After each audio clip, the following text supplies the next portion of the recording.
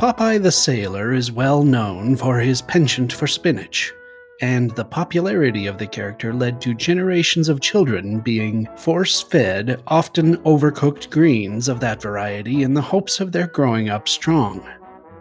Though spinach does not lack in nutritional value, particularly when raw, it is to be questioned how many doting mothers were aware that Popeye's spinach is actually a joke, and that the vegetable represents cocaine, a drug very popular in the creative milieu that spawned Popeye, and whose effects include immediate increases in strength.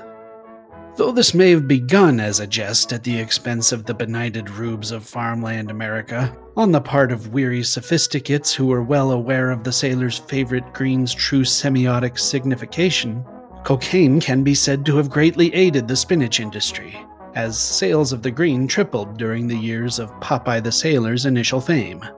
and doubled again once frozen spinach became readily available. I'm Popeye the Sailor Man.